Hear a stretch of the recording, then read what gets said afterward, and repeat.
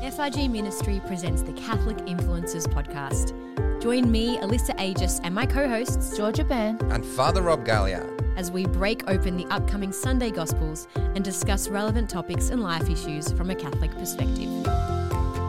For a shorter, more reflective explanation of the Gospels, be sure to check out our sister podcast, Catholic Influencers, Father Rob Gallia Homilies. Hi everyone, welcome to another week of the Catholic Influencers Podcast. Episode 101, and I've come to save Father Rob, so he's not by himself this time. Yeah, it is. No, it's good to have company. And episode 101, but we're actually episode 15 of season 5. Yes, that's got amazing. All the numbers right. We're nearly at the end of this season. I can't believe how fast season 5 has gone. Yes, just like 2 more episodes after this. Three more episodes, and then we go on to season 6. We're planning for season 6. We are, but if you've got any ideas or any suggestions, we would love to hear from you. So please get in touch with us. Yeah, we really want your ideas. We're thinking of so many things. Like, don't limit it. If you think that it's a good idea, could work, please let us know. We really want to know. We want to cater for you. We want you to fall in love with Jesus. We want to keep it to the Gospels as much as possible. But anyway, we're not going to limit God in this. Absolutely. Can't wait to hear what you come up with. Yes. Well, Alyssa's going to have to produce it. So be nice. Be nice. That's going to be good. Okay, so this week, this is my favorite week, my favorite solemnity, my favorite feast of the year. Now, I love Easter, I love all the feasts, the solemnities, the Ascension, all of that. But Pentecost, goodness, it's just the Holy Spirit. Where I get to talk about the Holy Spirit, there's nothing more powerful, nothing more beautiful, and I was brought up in a sort of Catholic charismatic renewal, and so the Holy Spirit has always played a very important part. Pentecost has played a very important part in my spiritual walk, and yeah, so it's a very exciting, special and exciting time. There's always lots of different events. I don't know whether we'll have them this year because of COVID. There's always special events on around the time of Pentecost, and it's a very exciting diocesan week. Events. And things. Yeah. Well, we have. We do have an event, a virtual event in that sense, an online course, which we'll talk about in just later on. So if you'd like to prepare for this Pentecost, we have some amazing resources for you. That's right, but we might get stuck into this week's Gospel, and it comes from the Gospel of John. It's chapter 20, verses 19 to 23. When it was evening on that day, the first day of the week, and the doors of the house where the disciples had met were locked for fear of the Jews, Jesus came and stood among them and said, "Peace be with you." After he said this, he showed them his hands and his side. Then the disciples rejoiced when they saw the Lord. Jesus said to them again, "Peace be with you. As the Father has sent me, so I send you." When he had said this, he breathed on them and said to them, "Receive the Holy Spirit. If you forgive the sins of any, they are forgiven them. If you retain the sins of any, they are retained." Beautiful reading, and it shows the power of the Holy Spirit, the presence, the power, the glory of the Holy Spirit, as the Holy Spirit invites us, empowers us to live the Christian life. It's impossible. It is impossible without Holy Spirit. You know, one of the things that I love is that I watched a television series, a Christian series, and they talked about the Holy Spirit, but they never talked about the Holy Spirit. They never referred to the Holy Spirit as the Holy Spirit. They referred to the Holy Spirit as Holy Spirit. Oh, really? So they would talk about, instead of the power of Holy Spirit. That's so personal, personified. Yeah. You're not comfortable with that. It's weird, I think, because I'm so used to hearing it as the Holy Spirit. Yeah. It is that, because that's functional in a sense. The Holy Spirit, that's what, it's an adjective. It's like defining maybe or a noun, like, but Holy Spirit is just all of a sudden you've bypassed the description. Yeah. And you, like, instead of referring to Jesus as the Son, you refer to him as Jesus. Yeah. But the Holy Spirit has no name but Holy Spirit. So you can say like I'm talking about a friend. I'm talking about Jesus. I'm talking about Holy Spirit. I can see why they would do it. It makes sense now that you've spoken about it. So there you go. I just I love that series. But anyway, let's get into the Word of God. Let's break that open. There's a lot about the function of the Holy Spirit, the power of the Holy Spirit, in this Gospels.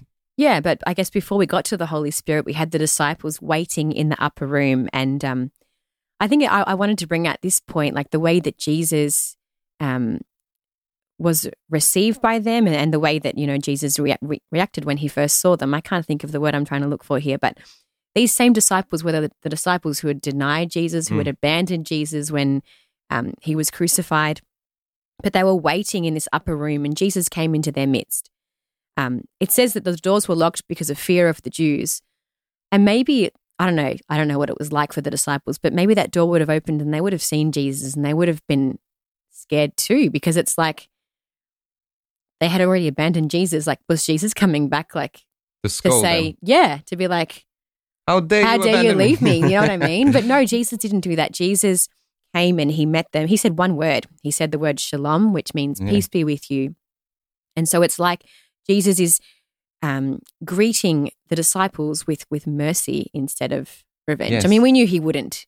Yes. Well, I suppose, look, as we're preparing for this, you brought up this point, and I, to be honest, I was uncomfortable with the idea that the apostles would have been scared of Jesus, scared of Jesus' reaction, because if they spent 3 years with him, why would they be in any doubt that he loves them and was ready to forgive them? But at the same time, you did mention, even now, that they had abandoned him, and if they really did know Jesus, they wouldn't have abandoned him. They would have trusted him. So, yeah, I'm open to that idea that they were scared. And that was a pretty interesting point. But it is an interesting point, and I just pray that I will never be scared of, and we will never be scared of the reaction of Jesus with us. But like he walked through the wall. There's a lot of like we talk about this on Resurrection Sunday, but the resurrected body, which is what we are going to have as well, had a lot of features. The Holy Spirit the resurrected body, and yours and mine will be able to walk through walls. Will carry the wounds that we had before, maybe because Jesus still carried his wounds. That's right. I wonder if we'd still have tattoos. I hope so. He'll be able to eat as well. He ate with them. He had fish with them. And so it's interesting. The resurrected bodies. I think we opened a can of worms now with tattoos. We'll have to. I know. No, actually, we might revisit this topic very soon. So stay tuned. Okay, good. So this is the power of the Holy Spirit, as the power of the resurrected body, as he comes in and he greets them, gives them peace. But he doesn't stay with the peace. He says, now you have my peace. I leave you, my peace I give you. Now, what are you going to do about it? You are called to go and give this peace to others, this shalom to others, this good news, this hope for salvation, this hope for eternity to others. That's right. And so even though Jesus had come and he's bringing this peace, it's really important to note that he had already promised that he was going to return to his disciples. And so Jesus appearing to his disciples in this way is him fulfilling this promise. So when Jesus was farewelling the disciples earlier in this gospel, I believe it's John chapter 16, Jesus said, they would weep and mourn and be in anguish when he left, but he promised that he would come back. And so he did. He did come back, and this is the moment where he gives the disciples this peace to drive away that fear that we knew they had at the start of this gospel. Yes, and he does that as well through and then breathing on them. That's right. So like this, he breathed the breath of God, this ruach, but it's symbolic to things that had already happened in the scriptures. The Adam and Eve, the lifeless bodies came back. Ezekiel as well, the valley of dry bones. Breathe, he says, servant, breathe on these bones, and they came to life. And he breathed on them because he was sending them out on a mission. And so this breath of the Holy Spirit was like, it was the power they needed to be able to fulfill this mission. It's like a secret weapon. Yes. And the Ruach here symbolizes, this is why we have this reading on Pentecost Sunday. It is because that this very word, Ruach, in Maltese we say the soul is Ruach. So Ruach means soul, it means spirit, it means breath, and it means life. we have an expression, hador ruh. They came to life.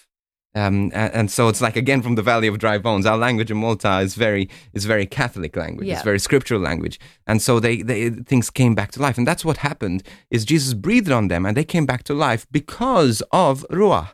Ruach is another name for the Holy Spirit. So they came back to life with Holy Spirit. And the reason I want to bring this point again, not the Holy Spirit, but with Holy Spirit, because you see, Holy Spirit is a person. Three persons of the Trinity. There's Saint Joseph. No. No, I'm joking. There's Father. Make sure I was awake. Father, Son, and Holy Spirit, and we'll be talking about that a little bit more next week. Yes, as Trinity well, the Sunday. Trinity. Well, a lot of solemnities It's so coming up. exciting, isn't it? Yeah, so I get to wear white a lot. Yeah, in my vestments. it's funny. I have some friends, and we catch up to celebrate certain feast days of the church, and it's kind of like my social calendar. Yeah, and so now this It revolves around liturgy, like really. Yes, because feast day, especially in Lent, I suppose you can go out for cups of teas and donuts and things while you're, because solemnities actually and feast days in Lent don't count as Lent, but that's another story for another time. But yeah, so the Holy Spirit is sent upon them, and this is, I think, one thing that we need to understand, that Holy Spirit is not a flame, not a breath. Holy Spirit is not water, is not a dove. These are symbols of the Holy Spirit. The Holy Spirit is a person, third person of the Holy Spirit. That means, what makes one a person? Two things that make you a person. One is your will, that you have the will to do something or not to do something, and your intellect, that you have the capacity to think, to refuse, to make decisions and choices, whether they're well informed or not informed. So a will and an intellect, those two things make you a person. So, and those two things give you your personality. So the Holy Spirit has a personality which is distinct from the Father's personality, which is distinct from the Son's personality. But they're so united in love that they are one. This is one of the going from probably a topic ahead, a week ahead. But the Holy Spirit has a will and an intellect. And because they have a personality, because Holy Spirit has a personality, we can get to know that personality. And this is where we, as Christians, as Catholics, believe that we can and should have a relationship with God. Now, Jesus, yes, is in heaven. He's risen from the dead in heaven, the Father on the throne. But Holy Spirit is here with us. And that means Jesus is with us. The Spirit of God is with us. Gone to a whole rant. Yeah, I think I can kind of weave this in a little bit. So the Holy Spirit is with us. And just as the Holy Spirit was with the disciples when Jesus gave them this Great Commission. So Jesus was sent to reveal the Father and accomplish, his saving work here on earth. And then Jesus, what he does with this is he sends the disciples out to spread this all around the world. And so the Holy Spirit is what enables them to do that. So they need this divine assistance. Exactly. And so the Holy Spirit is there to allow us. Jesus never gave us a commission without the knowledge and the understanding that it is not us that is going to have the power to do it. The scripture says it's not by might, not by power, but by my Spirit, says the Lord. It's by my Spirit. It's by Ruach. You are going to have the power to carry out this Great Commission. This is the flames of the Spirit. In the readings of the Acts, which is probably the reading that we're going to have as well at Mass this week, is the flame of the Holy Spirit. And every time you have Mass with the bishop, you are reminded as well of the flames of the Holy Spirit. That's why the bishop has a pointy hat. It's a symbol of the flames of the Holy Spirit. It's not a high hat saying, hey, I'm taller than you, I'm more powerful than you. But it is a symbol to remind us that we cannot live our Christian life without the power of the Holy Spirit. And so it is the Holy Spirit, again, that is so central to this Great Commission. And so every time we do something, every time we go out and proclaim, we need to ask the Holy Spirit to empower us. I ask the Holy Spirit all the time. When I open the Bible, I say, Holy Spirit, please enlighten me, guide me, so that I may understand what your word is saying. When I go out on stage, yesterday I was speaking to some students, 250 students, and I still get scared. I still get terrified. And just before I go on stage, I say, Holy Spirit, like this prayer of Moses, Lord, if you don't go with me, then I don't want to leave this place. And so even Moses, before he knew about the theology of the Holy Spirit, the theology of the Trinity, still depended on God and the power of God to fulfill His commission, His Great Commission. And so this is, again, It was in what do you say? It was intrinsic to Jewish understanding that they couldn't do things without God. Yeah. But now that the disciples were faced with God who was leaving them, they finally figured out that he was God. Now he's leaving. And so they're thinking, okay, what are we going to do now? God was our strength before you came, God the Father. Now we realize that God is with us, Emmanuel, okay, Jesus with us, and that's you were our strength. Now, where's our strength going to come from? Yeah, and it's just like it shows the nature of God as well, that God just didn't give them this commission and then off you go. There you go. Like God knew they would need the Holy Spirit, and that's why He gave it to them. Yes, and that's what He does. He doesn't leave us orphans. You know, God's not cruel. You know, He's not going to expect us to be holy by our own strength. It's impossible. He's not going to allow us to be. Find forgiveness for our sins by our own strength. It's all by the power of the Holy Spirit. And God has worked in a sort of a particular way through the church, the church, which is the body of Christ. Now, the Holy Spirit, we don't have a dictatorship. The institution doesn't have a dictatorship of the Holy Spirit. The Holy Spirit is not kept in tabernacles.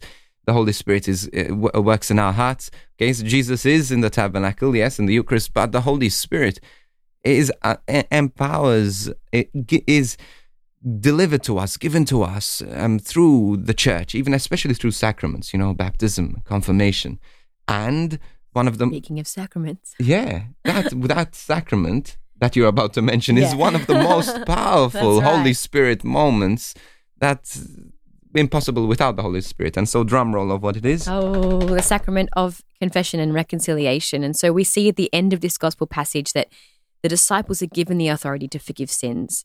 And so, Jesus is giving them this authority, and it's with this authority that they're able to administer God's mercy through the power of the Holy Spirit, which is breathed on them, and like God is acting through the church. And so what is forgiven by the church on earth is going to stand in heaven. And so this is the first thoughts we hear about the sacrament of confession. And what is required for the forgiveness of sins? I think there are three things that are required. One is the confession of sin. Before it didn't used to be in a confessional, actually. The confessional came later to protect the people. Before they used to proclaim their sins in the congregation. That's right. Can you imagine that? And then eventually they said, this is causing village gossip right here, you know? And so they decided to protect the people. And so the priest would do it on behalf of the community and absolve, like the whole community used to before say, okay, we forgive this person, or we withhold the forgiveness of this person. Yeah. It was the church that gave or withheld. Now, that authority was given by the church from the people, on behalf of the people, to the priest. Yeah. And now it is the priest that administers that on behalf of Jesus, but also on behalf of the church. And this is where we have the power to withhold as much as the community. The only way we can withhold is if there are three things that are required and that are sort of automatic with the prayer of absolution. One is that there's a confession of sin, and that you confess. Two is that you are repentant, that you realize that you need to ask for repentance, so contrition. And then the third thing is the desire not to do it again. Okay, so so these three things are necessary. If they're all there and they're authentic, then they're real. And sometimes there's need for restitution. For example, for particular sins like stealing, you can't just go to confession and think, okay, I'm forgiven, so I can keep the $10,000 that I stole from my work. No, there is a requirement for restitution. Yeah. If there's abuse, again, you have to make sure that it is reported to the police. You have to make sure that this and that. There's a lot of things to talk about here. But when it comes to reconciliation, the church has the power to withhold only in as much as we don't have those three things. Mm-hmm. Which is confession, contrition, and again, restitution or desire not to do it again. And desire not to do it again. A lot of theology there. Yeah. Go to confession, everybody. Yes, go to confession. Yes, it's you see, this is one of the most powerful, the most powerful sacraments. I'm just humbled, I'm just humble. And I often say this about confession. The priest is not there to judge. The priest doesn't sit there as a judge. The The priest sits there as an arm, an embrace of God's forgiveness. And you're not going to impress the priest. He's heard it all before. The devil's not very original. It's sometimes more creative than others, but I've never been impressed in a confession. I can just tell you that. Especially after 2 months I suppose the first month of being ordained, you're just impressed that people are holier than you. Yeah. and some not so much. But anyway. Okay. So this is the beautiful gift that God has given us of the Holy Spirit in today's gospel. That's right. And I guess if you guys want to learn a little bit more about the Holy Spirit and Pentecost and what it all means and how you can apply that to your life, we do have an online course. We are really big on online courses here at FRG Ministry. And you can check out our Holy Spirit and Pentecost online course if you go to courses.frgministry.com. The production of this podcast would not be possible without the support of our donors and ministry partners. If you've been blessed by this podcast, please consider supporting this ministry financially by making a one-off donation or becoming an FRG ministry partner from just $5 per month, as well as enabling FRG ministry to impact hearts across the world through the creation of online resources and outreach programs. As an FRG ministry partner, you will have access to our rewards program, where you can receive exclusive benefits and content to help you continue to grow in your relationship with Jesus. For more information about becoming an FRG ministry partner, head to frgministry.com/donate.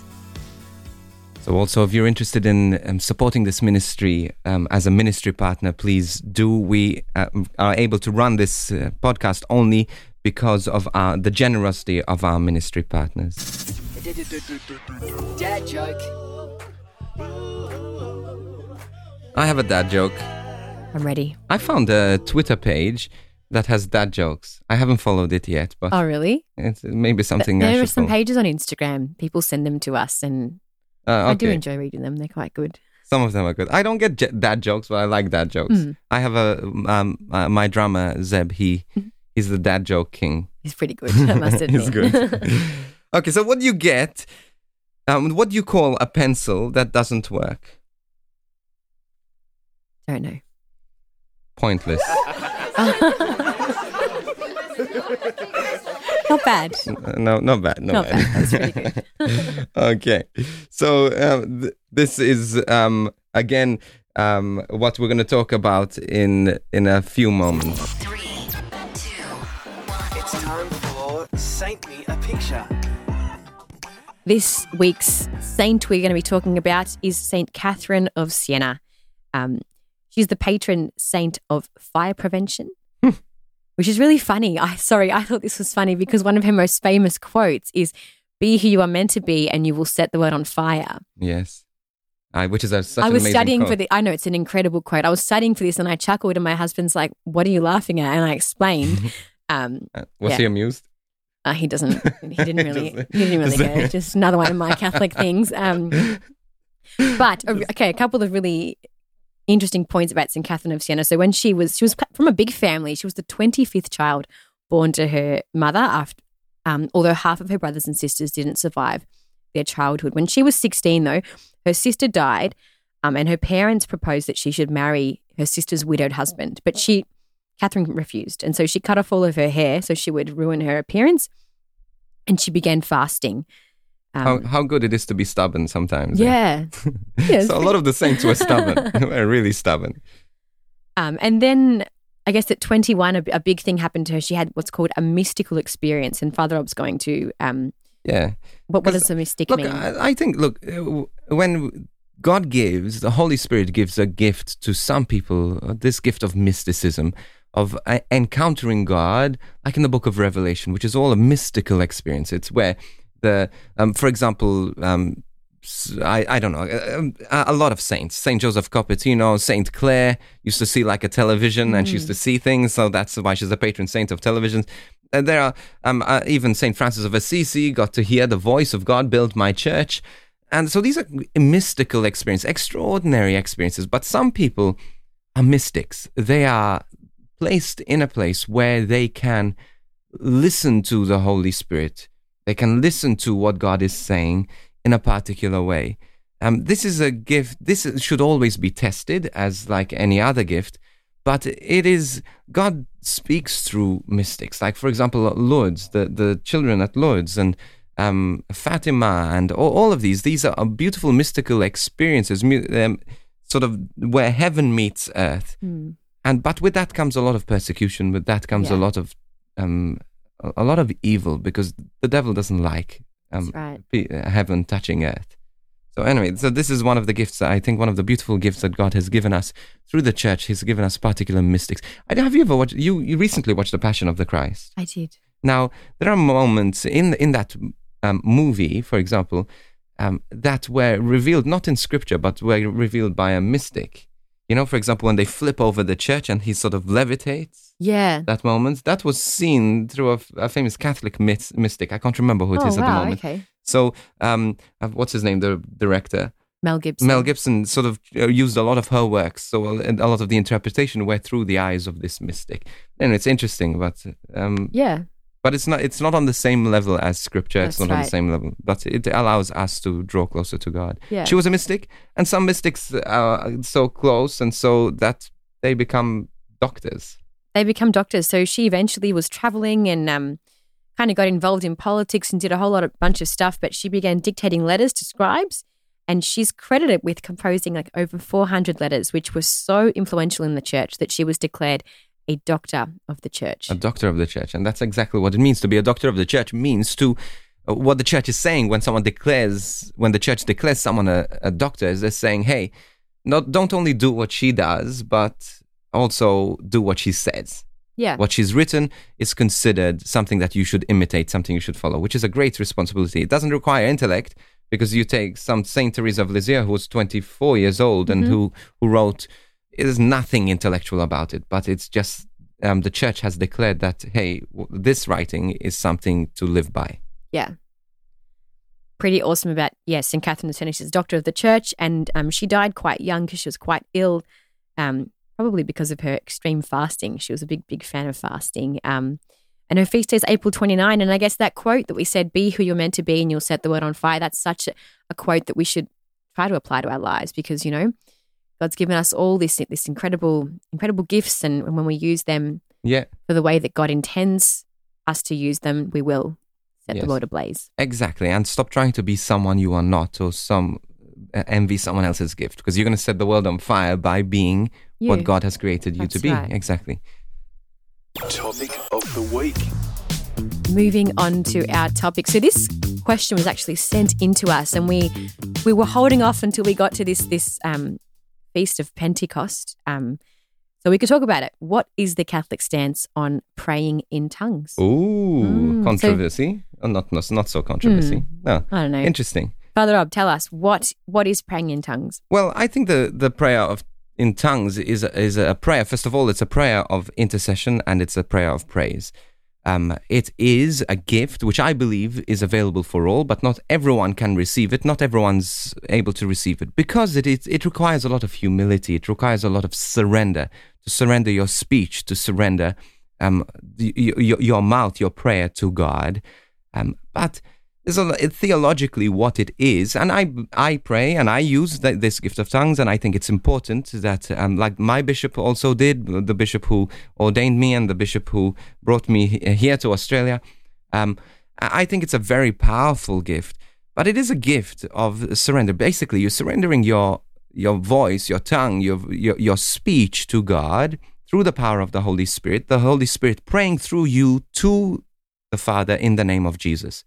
Scripture says that ask anything in my name and I will give it to you. So everything that is prayed for in tongues, if it is authentic, if it is real, if it is done in humility, if it is done, of course, not to draw attention to yourself, in this gift, if you have received this gift, it's not about just starting to say rubbish, like mumbling, but it is a gift that is given. And I received this gift when I was about 17 years old. I was prayed over during what we call the baptism in the Spirit.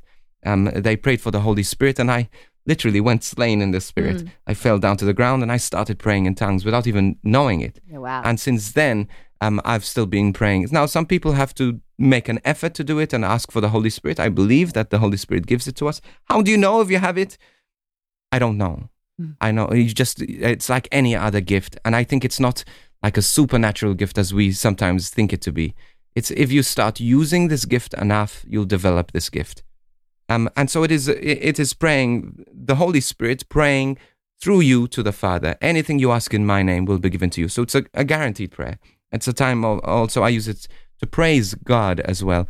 It's a beautiful time, a gift to praise God. Yeah, beautiful. And I thought we could talk about where do we first hear about, the gift of tongues. And so we hear about it in the Acts of the Apostles, after the Holy Spirit comes upon the disciples with tongues of fire, which I'm sure you're going to hear this gospel passage this week. So what happens after this is the disciples are able to preach the good news. They're able to preach the gospel in all different languages, and people from all parts of the world are able to understand them.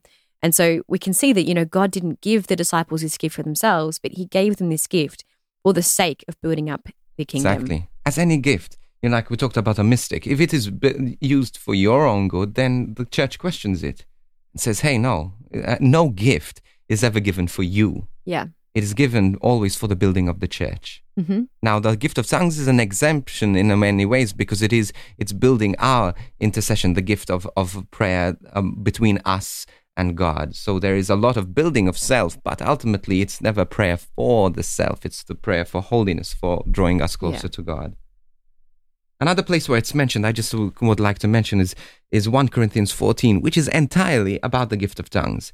Okay, for example, it says, I'm just going to quote a few verses. It says, for anyone who speaks in tongues does not speak to people, but to God. Indeed, no one understands them. They utter mysteries by the Spirit. So that's the definition that St. Paul gives. And then he says this, I would like every one of you to speak in tongues. You see, so, and then he says, but I would rather you have your prophecy. So he's not saying that it is the most important gift. It is a gift. But he wishes and he hopes that everyone should have this gift because it's a very basic gift of prayer. Yeah. Also another verse 13, it says this, for this reason, the one who speaks in tongues should pray that they may interpret what they say. So there's also the gift of the interpretation of tongues. Mm-hmm. I've been in prayer meetings when someone has prayed out loud in tongues and then someone else has interpreted that. Wow. And it's very powerful to witness that. And it says this, for if I pray in tongues, my spirit prays, but my mind is unfruitful. So it is a moment of surrender. You don't have to think. It's not about building your intellect. One more verse from 1 Corinthians 14. Tongues, the gift of tongues then are a sign not for believers, but for unbelievers. So it's also meant to be a sign for others. And it's a sign, not us go walking through the streets praying in tongues, but it's also as we intercede for others, as we pray for others, as we build others through our prayer of praise and intercession. Yeah, and so there was lots of talk about this around the time of St. Paul, as we just heard, but tongues didn't really make a wide appearance in the church until not that long ago, actually, 1967. There was a group of university students praying together and they received this gift. Yes. And then after that, it led to the development of the charismatic movement in the church. Yes, Azusa Street. There was also as well in the Pentecostal movement. I actually went to this place. Also, it's not the first place that it happened, of course. This is where the tongues of fire came and they started speaking in different languages. And it's also interesting that they all started to, you see, with at the time of Pentecost, there was the gift of tongues, but I believe also there was the interpretation of the gift of tongues. People were understanding in their own language. Yeah. And so, there's a sort of the opposite of it in the Old Testament. Yes. So really early on, I think it's Genesis chapter 11, I think, there's the Tower of Babel. And so, all of a sudden, the people building this tower couldn't understand each other because they were working against what God wanted. Yes, and they're building their own kingdom. That's right. And then I guess it's so awesome. I love this connection at Pentecost because they're working to build the kingdom of God. It's like that whole thing was reversed. Exactly, and this is what how you can tell if it is from God, if it is unitative. Mm-hmm. Not divisive. Yeah. Okay, so if it brings unity, then it is of God. If it brings division, I can guarantee you, then it is not of God. Yeah. Even if God is the origin of this gift, it's not being used for the glory of God. So this is one of the ways we can discern that spirit. Okay, so that's plenty of content, and we really hope that you've enjoyed. Yes. I didn't mean that in a bad way. I just meant we've covered so much today in a good way.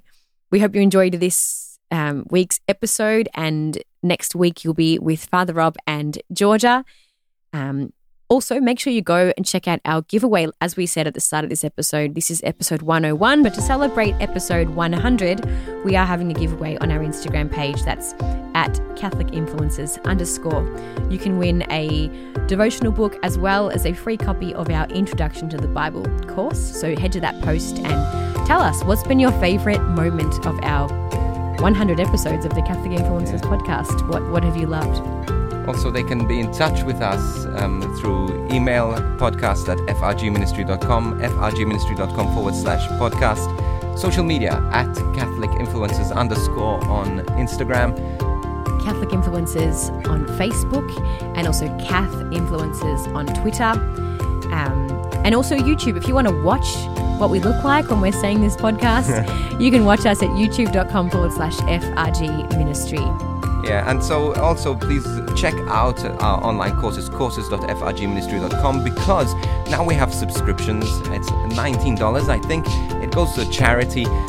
If you cannot afford it, there are ways which you can get not a free subscription, but a free course. But also, you get courses that are not available outside. For example, we just released one. We did just release our first youth course. It's on the sacraments, part 1. This one focuses on the sacrament of baptism and the Eucharist. We've got an exclusive Stations of the Cross resource. We're doing exclusive resources for our subscribers. So this is our call to you. Subscribe and you can get your hands on those. Awesome. So thank you once again for listening to us. We'll see you again. You'll hear from us again next week. God bless. Bye.